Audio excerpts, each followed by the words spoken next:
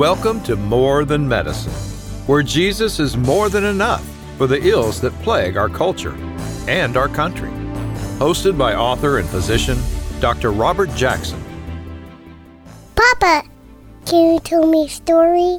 Do you really want me to tell you a story? Well, you go get your brother and your sisters, and I will tell you a story. Welcome to Devotions with Dr. Papa. Well, gather round, and I would like to share a verse of Scripture from the book of Psalms. Psalms chapter 2, verses 1 and 2. And let's listen to what the psalmist has to say.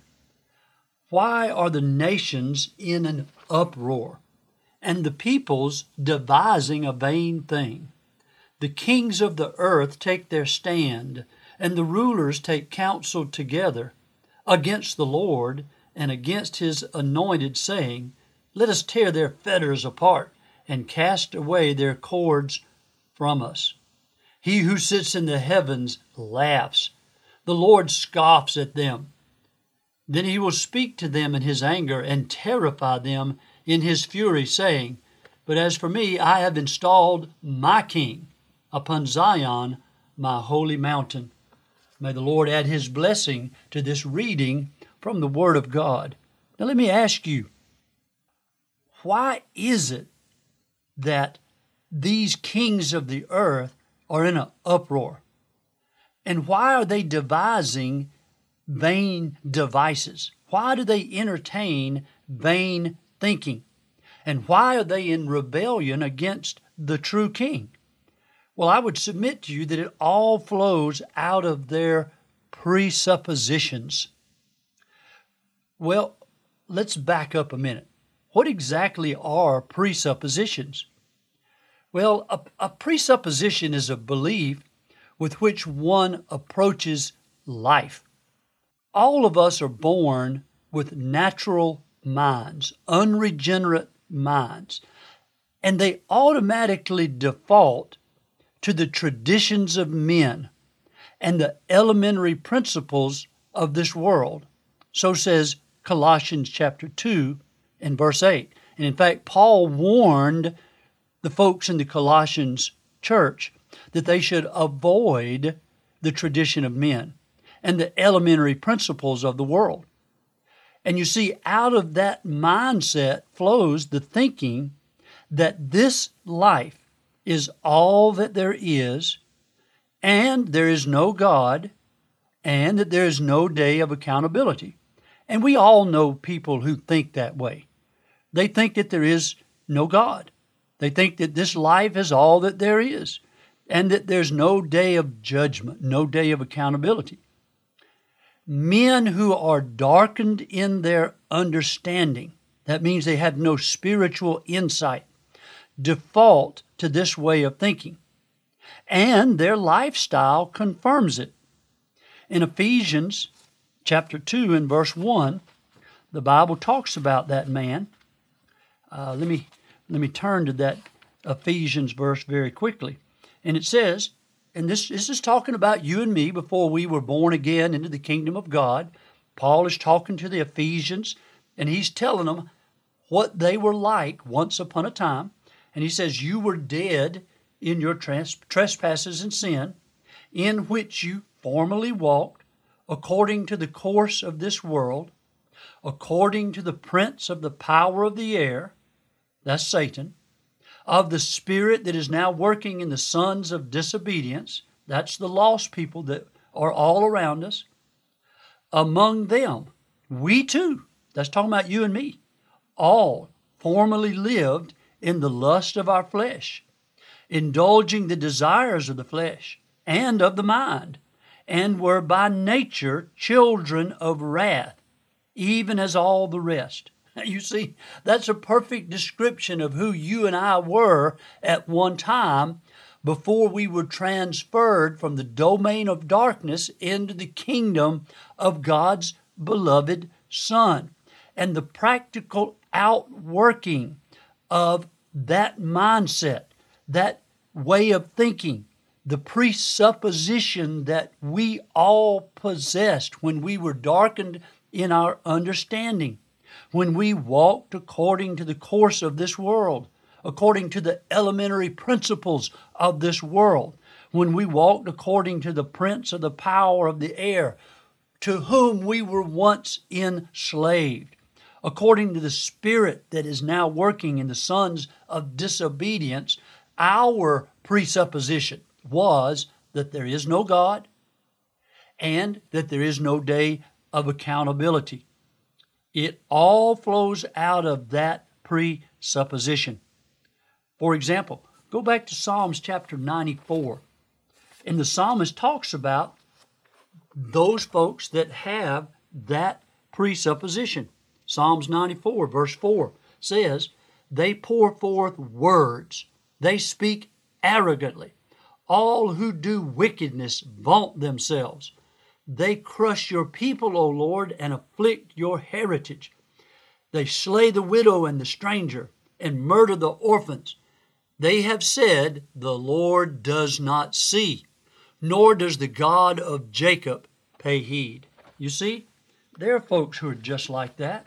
They think that there is no God and that he does not see, and that they anticipate there's no day of adjudication, a day of judgment. And what is the basis for that belief? Well, there is no basis.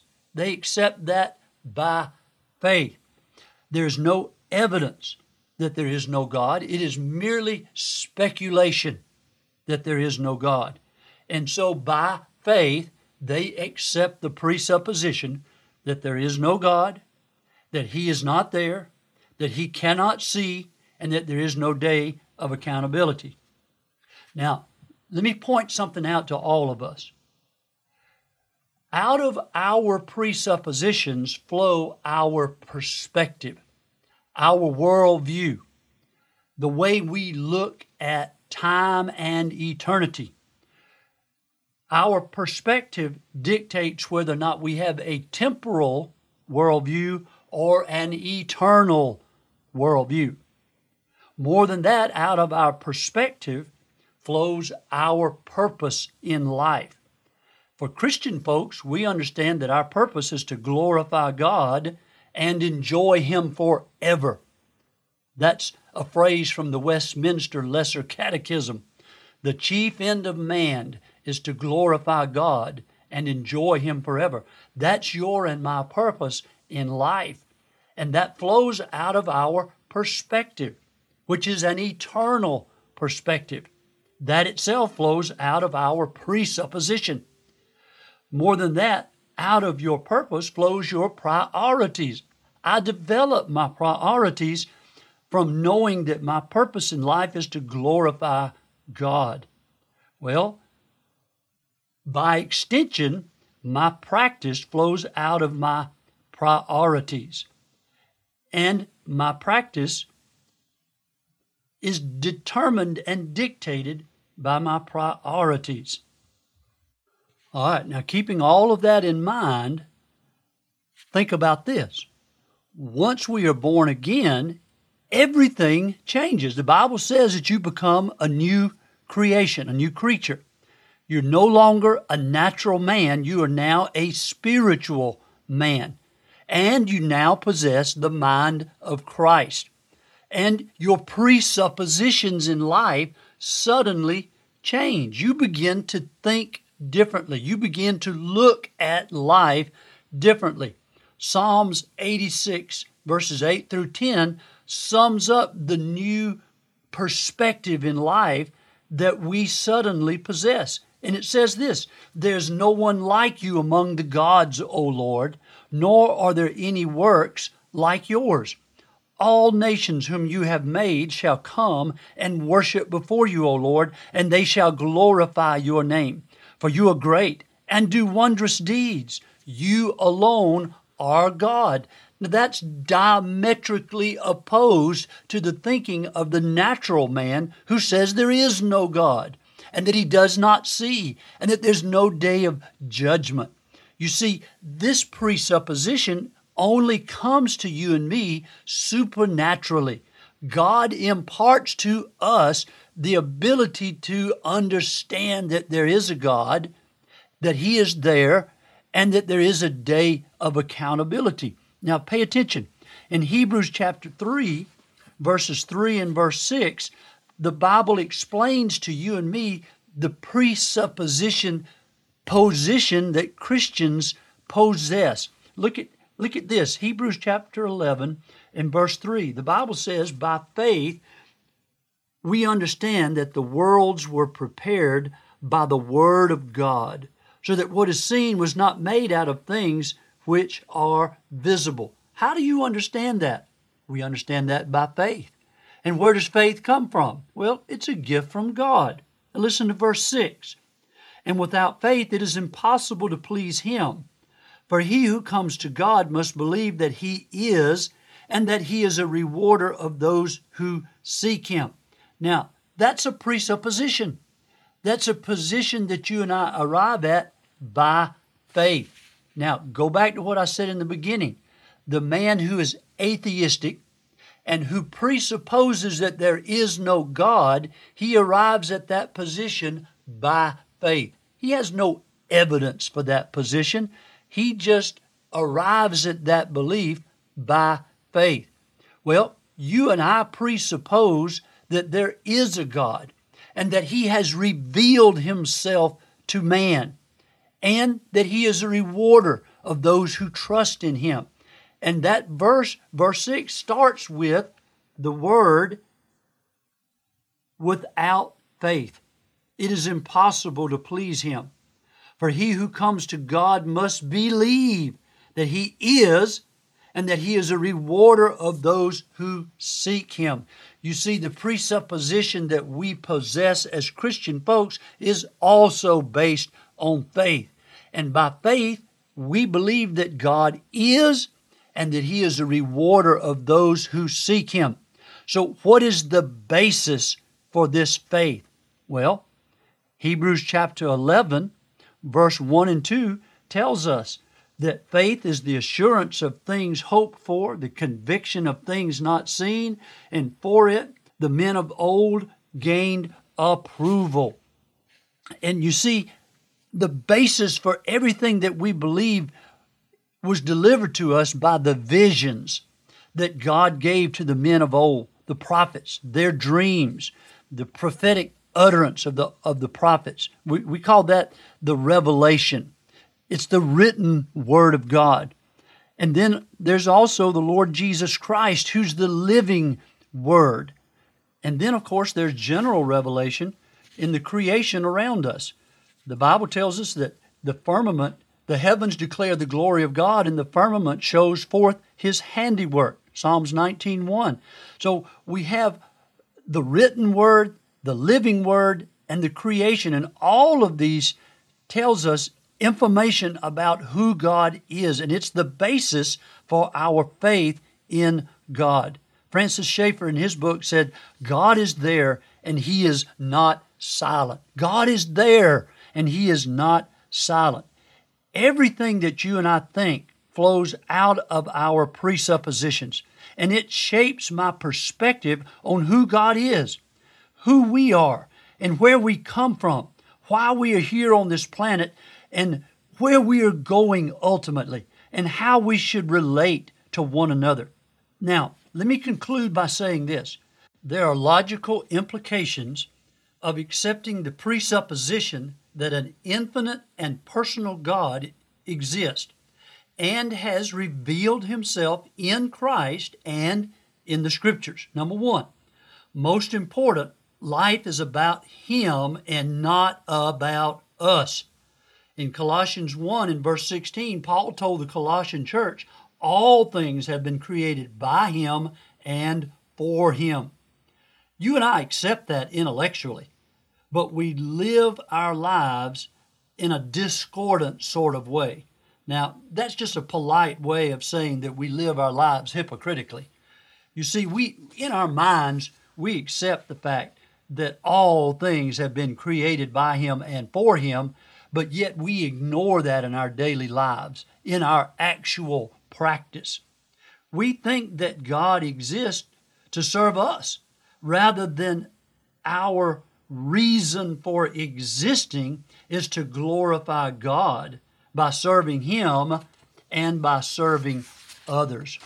All through Scripture, we hear God speaking clearly and saying, I am the Lord God Almighty, and you are not. Number 2, since we were created for relationship with Him, we have no higher purpose than to grow in the knowledge of God by studying His Word and to become increasingly like Him.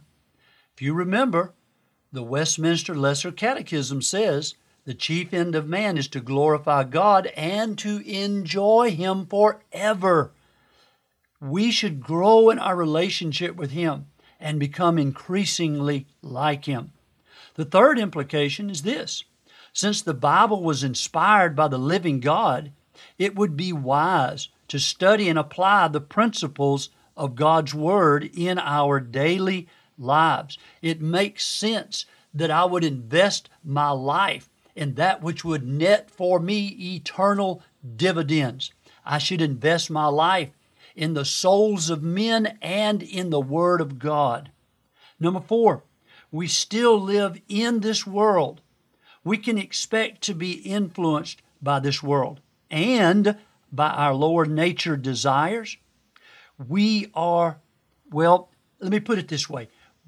Just like Psalms chapter 1 says, you and I rage and imagine vain things, just as Psalms 1 declares. There's always tension between worldly thinking and biblical thinking. Obedience on my part flows out of trust. We will obey either the desires and devices of our own hearts, or we will obey the word of Him who made us, loves us, and redeems us. In Hebrews chapter 11, verse 24 to 27, there's a very interesting passage that talks about Moses. And it says, by faith, Moses, when he had grown up, refused to be called the son of Pharaoh's daughter. Now listen, Moses was the prince of Egypt. He was destined for the throne. He was wealthy. He was educated. He had a position of influence. He lived in a pagan, secular, hedonistic society. And yet the Bible says that he chose rather to endure ill treatment with the people of God than to enjoy the passing pleasures of sin, considering the reproach of Christ greater riches than the treasures of Egypt, for he was looking to the reward. That is an amazing passage of Scripture. His presupposition produced a perspective, a worldview, a focus on life that was eternal, not temporal. He rejected worldly pleasures to obey God. Why would he do that? You see, he was looking to the reward. Now listen, our choices in life reflect our priorities, our values. And our values reflect our identity, who we are in Christ. Are you God's man? Are you God's woman? Are you a kingdom man? Are you a kingdom woman? You see, your values reflect who you are in Christ. And you see, Moses considered. He counted the cost. He carefully weighed the alternatives. And then he was looking to the reward. That's his perspective. You see, he had that perspective that grew out of his presupposition. How does all of this happen? You see, Moses had a presupposition. He believed that God is, and that God is a rewarder of those that seek Him. What about you, brother and sister? What is your presupposition, and what is it founded upon? And how does it affect your outlook, your viewpoint of life? Those are ultimate questions that we all have to deal with? Why do the heathen rage? And why do they imagine vain things? You see, it all goes back to their presupposition in life. Why do you and I praise God? Why do we trust in God? Why do we reject the temporal values of this life and choose rather to endure ill treatment with the people of God than to enjoy the passing pleasure of sin? You see, it's because we're looking to the reward. May God add His blessing to this reading from the Word of God. And if you like what you hear, I pray that you would like it, share it, or follow. Pray that you would talk to your friends about devotions with Dr. Papa. And I pray now that the Lord would bless you real good. Thank you for listening to this edition of More Than Medicine. For more information about the Jackson Family Ministry, Dr. Jackson's books, or to schedule a speaking engagement, go to their Facebook page, Instagram, or their webpage at jacksonfamilyministry.com. This podcast is produced by Bob Sloan Audio Production at bobsloan.com.